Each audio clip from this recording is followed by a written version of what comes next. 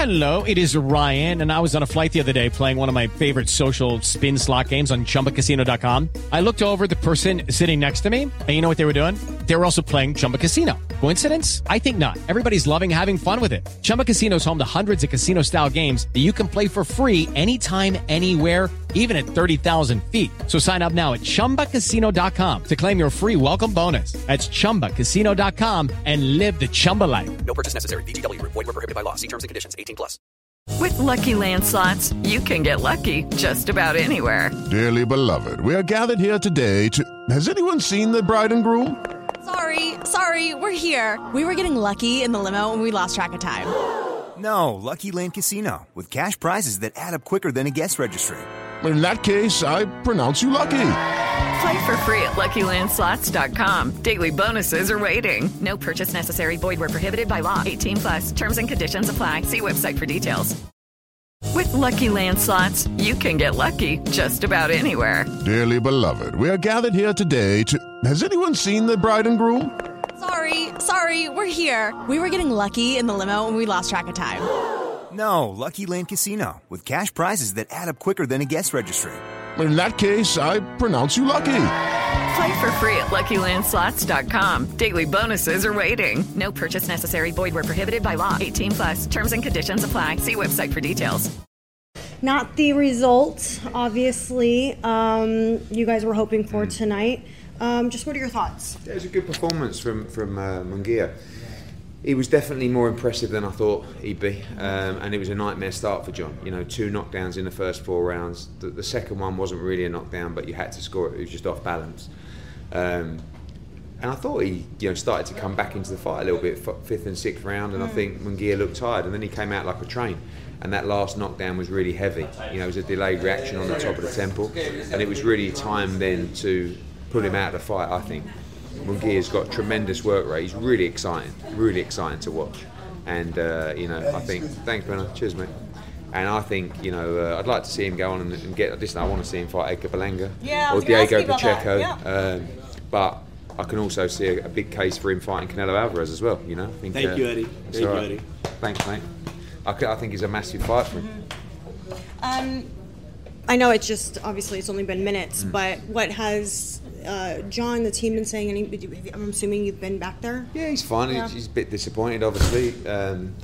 He'd have to think about what to do next. I think, we had Callum Smith a couple of weeks ago as well lose, and you have to take a couple of weeks to decide what you want to do. John has, could have won a world title, but has also boxed at a level and performed on stages that probably he dreamed of once. Fighting Canelo Alvarez in Guadalajara and Munguia tonight was amazing. So made some good money at the back end of his career, beat Daniel Jacobs and beat Zach Parker, and he can definitely leave the sport financially secure, right. And that's really important to us, that you don't fight for too long. I don't think he's going to be interested in a comeback fight to try and get back to that level. So we'll have to see what's out there, and it'll be his decision. But it wouldn't surprise me if that was the last time we saw him in the ring.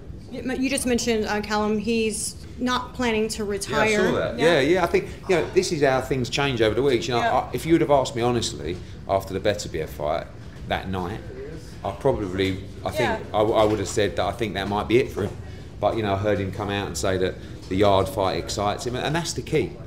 As long as you're hungry, it's a dangerous sport, and if you go in that ring not hungry and you go in there just to look for a quick payday or a bit more money, it becomes really dangerous. And Callum doesn't need to do that. He's made a lot of money, and he's won world championships. He's won Ring Magazine titles. So, but if the fight excites him, that's a good sign. So, could be one for the Matchroom Queensbury card. So you think, okay. Well, Yard Smith is a great fight. We've also got Craig Richards, who's ready to step up in a big light heavyweight fight. But obviously, Yard is someone probably from their side that could be involved in that tournament. So, we'll have to look at our boys and see who can beat him. You just sort of dropped a bombshell in there. I saw everyone's, eyes sort of light up when you mentioned that you could possibly be making the Ryan Garcia fight with Devin Haney this week. I just think that, originally Ryan wanted that fight. Yeah. And I was disappointed when he switched to Rowley, but obviously the Rowley fight's not happening now. Ryan Garcia wants to be in a big pay-per-view, and if you look at his actual pay-per-view options, Devin Haney is there to be made. You know, sometimes, you know, I had a quick message with Ryan last night, and I said to him that your timing's great because I'm going to Las Vegas tomorrow. Devin and Bill are there, and sometimes things just slot in and work out. So I think that's a really natural fight to make, and I hope that everybody can get sensible, and I hope we can get it made. When do you think that it could potentially be made for, though? Like what month? April. April 20th, I think, is the date that's there for a potential pay-per-view, and you know, I think that's the one that makes sense. If I'm advising Devin, I'm saying let's get a deal made. You know, and Ryan will be difficult because it's all difficult. Everyone's difficult, but you know, if he really wants to fight, I think there's no reason we shouldn't get it made. I just read somewhere today that you were sort of commenting about some things that were said about Lennox Lewis and I'm always commenting. Yeah. Well, for what we do, you're like the dream. Great, yeah. I just get me in trouble. Yeah, I just get it. But the Lennox stuff, look, I have unbelievable respect for Lennox. My dad used to promote some of his fights. Like, he's an undisputed champion, best heavyweight of the era. But I just feel that, you know, and I don't know what it is, but he always struggles, in my opinion, just to give AJ maybe the credit that he deserves, you know. And what did he say recently? Did I miss something? Saying about the Ngannou fight. He said, like, what, you know, Eddie Hearn, you said this about the Ngannou Fury. I said, yeah, I did. Like, I saw that him and Carl were kind of making mention of that. Yeah, but I was like, I did. I know what I said. Yeah. And I thought Fury would school Ngannou, but he didn't, did he? He dropped him, and I thought he beat him, or if not, it should have been a draw. So all of a sudden, the situation's changed completely. You can't say that a guy who has dropped Fury and nearly beaten him, or in many eyes beat him, is not credible as an opponent. And I said to Lennox, one of the big reasons that we're taking the fight is because we have been told by His Excellency that the winner of that fight fights the winner of Fury Usyk. Right. So we get a straight shot at undisputed. Right. And if Fury beats Usyk, which I hope he does, and we beat Ngannou, you've got self-made the biggest fight arguably in the history of the sport. So it's yes, you know, when but is that after the rematch? Because isn't there a rematch? Look, you know how things work over there. Yeah. You know that if Fury beats Usyk and AJ beats Ngannou, the whole world is going to go, oh my God, it's AJ Fury, undisputed. So yes, there's rematch clauses and people have got to be respected and contract, but also you know the vision of His Excellency. He is going to want to deliver for the fans worldwide the biggest fight of our generation, and it will be right on a plate in front of him. But Fury's got to beat Usyk first, and AJ's got to beat Ngannou. And as we saw with Wilder against Parker, things can happen. You never know. Exactly. Yeah. All right. Lastly, any update on the 5 versus 5? Or did you get a chance to maybe speak to Oscar about that? Remember you were saying you were maybe. I just mentioned it the first time in the presser, and as I was reading them off there, you know, like Virgil Ortiz against Madrimov, or Conor Benn, and Munguia against Ryder, and Garcia against Haney, and you know, they've got loads of other fighters that we could match against. So I speak to DAZN, and you know, the focus is on Matchroom Queensbury for now, but I think that could be a thing moving forward. I think it's exciting. I think fans can engage with that. Fans can interact. Fans can make their pick. Fans can, you know, debate over who should pick who and what weight classes we should do. And I think maybe do like some sort of voting system. Yeah, maybe.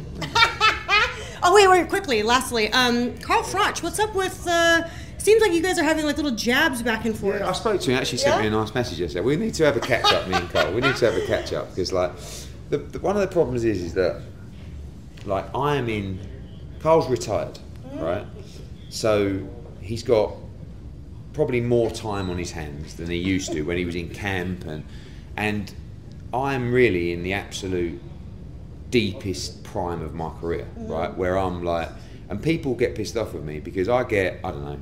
I mean, you message me sometimes for an interview and I don't get back to you, right? Carl will message me sometimes and I don't get back to Carl.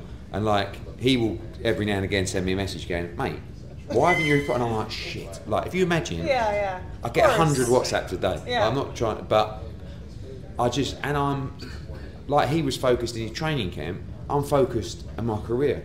So if I've got something on, like a project or something that I'm working on, I'm just like that. Not personal. So I'll go like that. Oh, Carl, fucking late. And then next thing, it's a week later, and I haven't got back to him. So he, you know, we went backwards and forwards, but I have massive respect for Carl. Like, and I started my journey with him really, and he wouldn't be where he is without me, and I certainly wouldn't be where I am without him. So we're going to get together and we're going to have a cuddle and we're going to hug it out. A good chin wag. Yeah, exactly. All right, Ed, thank you so much for your time. I appreciate it. Sports Social Podcast Network. For the ones who work hard to ensure their crew can always go the extra mile, and the ones who get in early so everyone can go home on time, there's Grainger, offering professional-grade supplies backed by product experts so you can quickly and easily find what you need. Plus, you can count on access to a committed team ready to go the extra mile for you. Call, click Grainger.com, or just stop by. Grainger, for the ones who get it done.